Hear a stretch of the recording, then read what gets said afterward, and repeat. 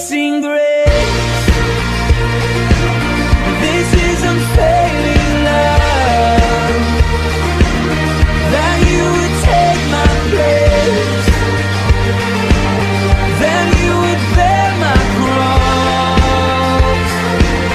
You laid down your life, that I would be set free. Oh, Jesus, I sing for all that you've done for me.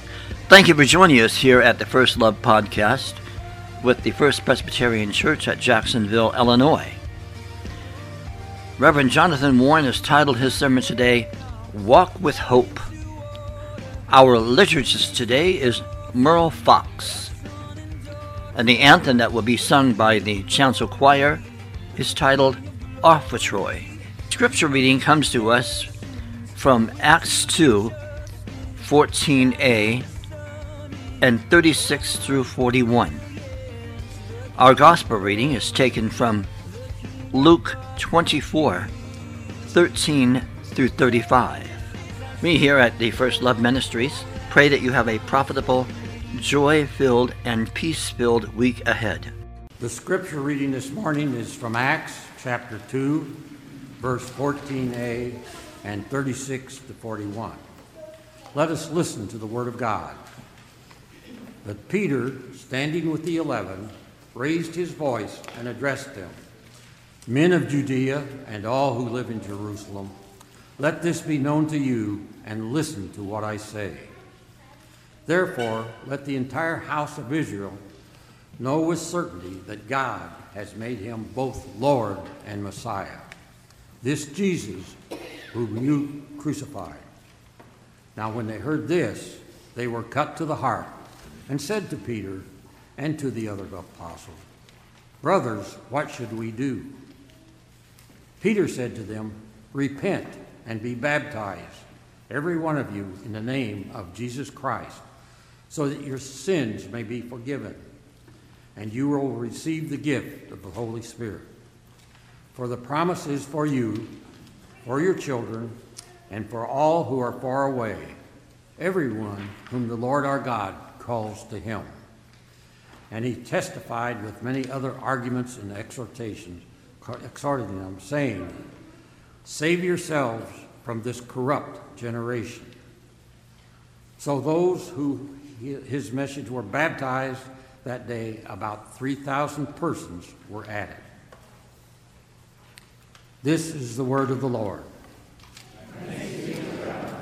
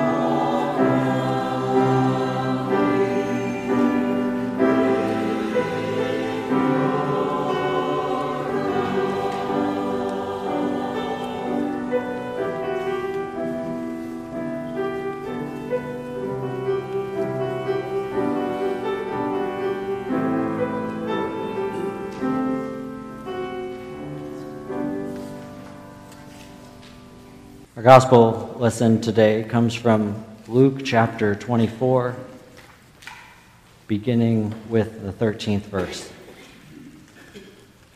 Let us listen to the word of God for us today. Now on that same day, two of them were going to a village called Emmaus, about 7 miles from Jerusalem, and talking with each other about all these things that had happened. While they were talking and discussing, Jesus himself came near and went with them, but their eyes were kept from recognizing him. He said to them, "What are you discussing with each other while you walk along?" They stood still, looking sad. Then one of them, whose name was Cleopas, answered him, "Are you the only stranger in Jerusalem who does not know the things that have taken place there in these days?" He asked them, "What things?" And they replied, "The things about Jesus of Nazareth, who was a prophet, mighty in deed and word before God and all the people, and how our chief priests and leaders handed him over to be condemned to death and crucified him. But we had hoped that he was the one to redeem Israel. Yes, and besides all this, it is now the 3rd day since these things took place. Moreover, some women of the group astounded us. They were at the tomb early this morning, and when they did not find his body there, they came back and told us that they had indeed seen a vision of angels who said that he was alive. Some of those who were with us went to the tomb and found it just as the woman had said, but they did not see him." Then he said to them, "Oh, how foolish you are, and how slow of heart to believe all that the prophets have declared. Was it not necessary that the Messiah should suffer these things and then enter into his glory?" Then, beginning with Moses and all the prophets, he interpreted to them the things about himself in all the scriptures. As they came near to the village to which they were going, he walked ahead as if he were going on. But they urged him strongly, saying, "Stay with us, because it is almost evening, and the day is now nearly over." So he went in to stay with them. When he was at the table with them, he took bread, blessed and broke it, and gave it to them. Then their eyes were opened, and they recognized him, and he vanished from their sight. And they said to each other, "Were not our hearts burning within us while he was talking to us on the road, while he was opening the scriptures to us?" That same hour, they got up and returned to Jerusalem, and they found the 11 and their companions gathered together. They were saying, "The Lord has risen indeed, and he has appeared to Simon." Then they told what had happened on the road and how he had been made known to them in the breaking of the bread. This is the word of the Lord. Thanks be to God. During the height of the pandemic, the BBC played Jerry and the Peacemakers' 1963 version of the song "You'll Never Walk Alone." They played it every evening in support of first responders, medical personnel, and those in quarantine. If you don't know the lyrics, listen. When you walk through a storm, hold your head up high, and don't be afraid of the dark. At the end of a storm, there's a golden sky and a sweet silver song of a lark. Walk on through the wind, walk on through the rain, or your dreams be tossed and blown. Walk on with hope in your heart, and you'll never walk alone. You'll never walk alone. It's played every night during the pandemic. There's a powerful message of solidarity and hope in a moment of global fear. Now, this song is very fitting for today's scripture reading as these two walk on the road to Emmaus. And on this walk, Jesus' disciples are walking through a storm. While on this walk, a stranger joins them. They share how sad and distraught they are, telling the stranger how Jesus was killed and crucified. They're feeling stunned and confused since the women who went to the tomb said he wasn't there. Angels told them he was alive, so they went to see for themselves and didn't find him there. course, instead of walking through the storm holding their heads up high, they say, Luke 24:21, but we had hoped that he was the one to redeem Israel. Imagine this simple walk to Emmaus seems like an eternity. A biblical scholar, Robert Hawk, reminds us there are some walks that are longer than others, not because of the miles or even because of the landscape, but because of the burdens. They're walking and walking and walking, carrying this heavy burden. I'd imagine these disciples aren't alone. While we might finally be past the pandemic, the burdens of anxiety and grief and hopelessness still linger. And added to that, we have other burdens that we carry. Some of us are struggling with illness, aging parents, a spouse or child in strife. Some are pressured at work, and exhaustion is turning into quietly quitting or burnout. Some are anxiously awaiting test results. Some have a family or close friend who's battling cancer. In the last 9 months, many here have lost a spouse or a parent. We know others who've lost a child, a student, a loved one, or a friend. Yes, some walks are longer than others. In fact, I got an update from Jo Anderson this week, and I asked if I could share it. She said, it's been almost 5 weeks since I tried to fly off the ski lift. According to the doctor, I'm doing remarkably well. I attribute this to all the Presbyterian prayers. I can walk with crutches.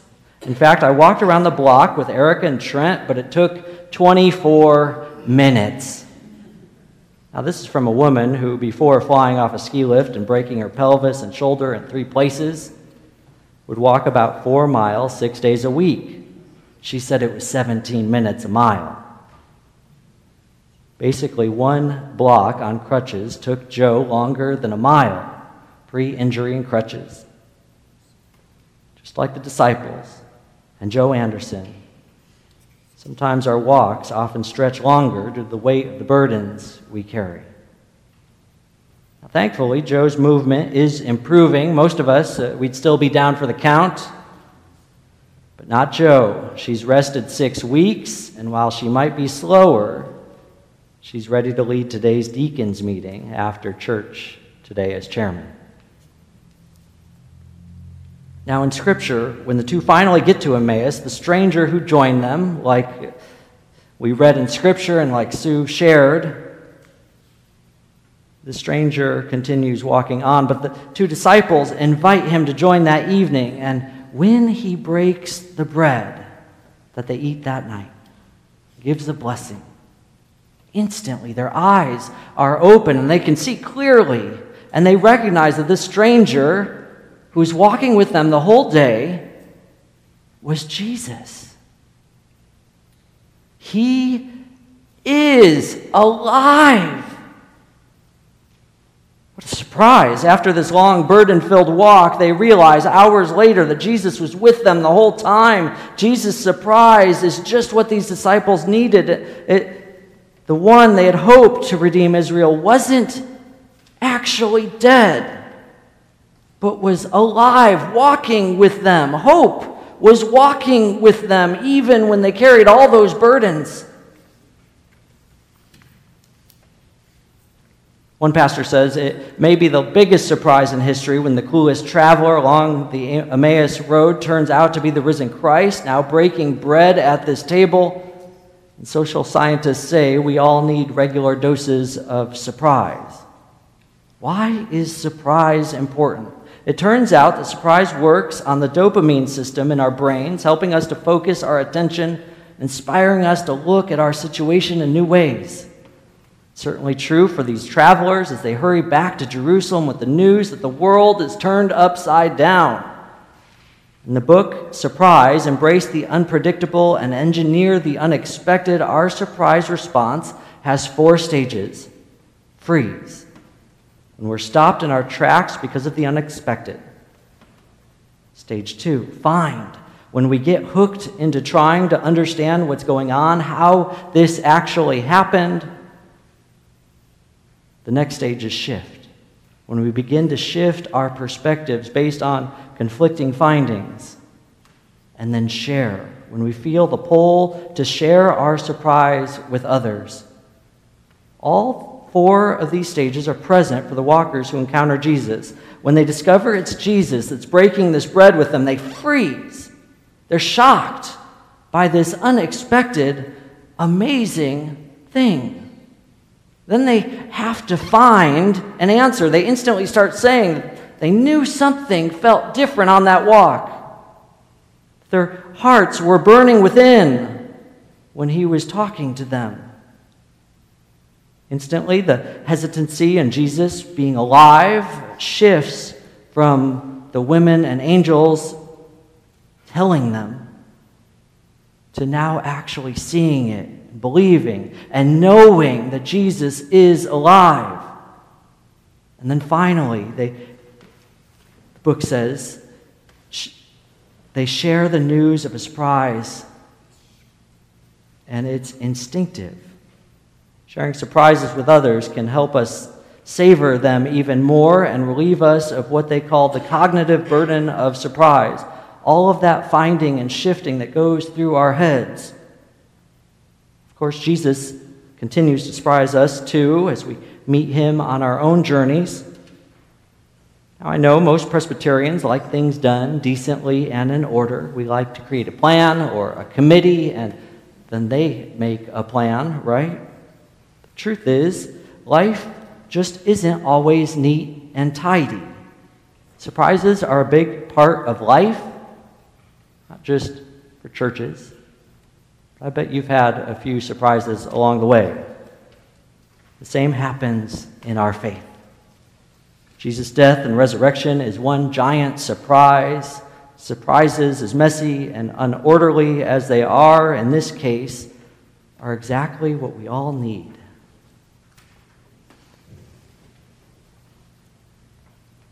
On this faith journey, we must be ready to freeze and find and shift and share this surprise. I don't know about you, but I've found this to be true in my life. When Joe Anderson shared about her fall, I worried about her health, her family, but I also worried, I think mostly, about how she was going to handle sitting still for weeks. She's on bed rest for 3 weeks. Someone who walks 4 miles 6 days a week. Of course, most people, they'd still be resting, but not Joe. Even if it took her 30 or 60 minutes to walk around 1 block. And I imagine it wasn't just her daughter Erica and grandson Trent walking beside her, but Hope was walking with her too.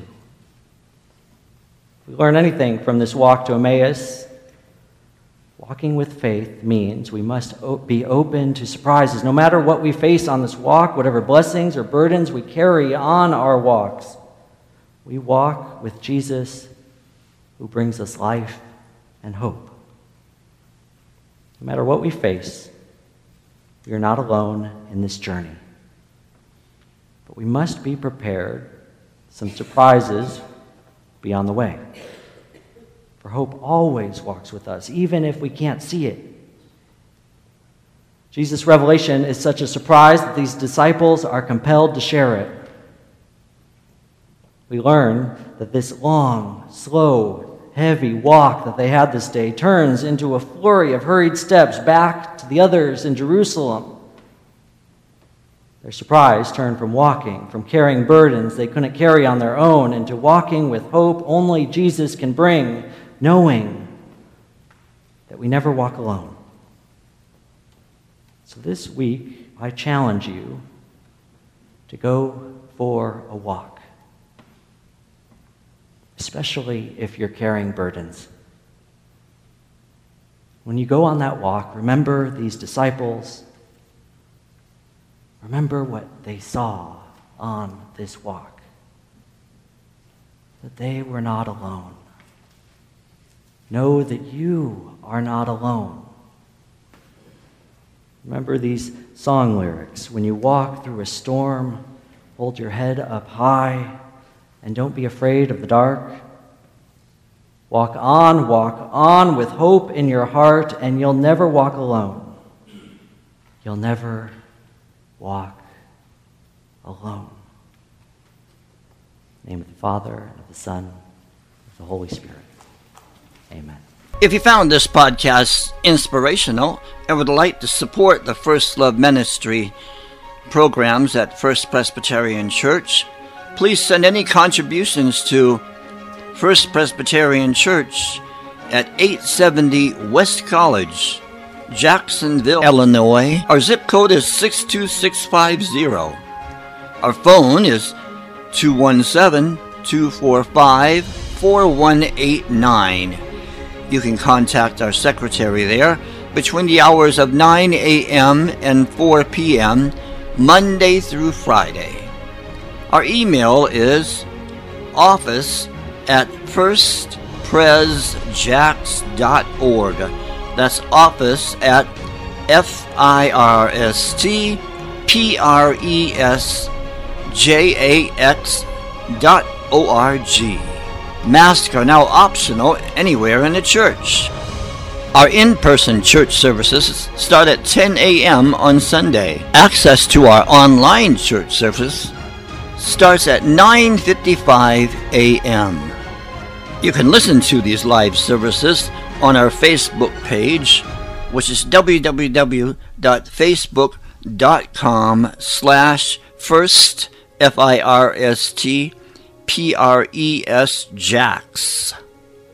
You can join our Facebook group called First Presbyterians with a Purpose. We have a choir that meets from 7 to 8 p.m. every Thursday night, and we welcome all who are willing to sing. We look forward to hearing from you, either by email, mail, or phone. God bless, and may you have a peaceful and safe year.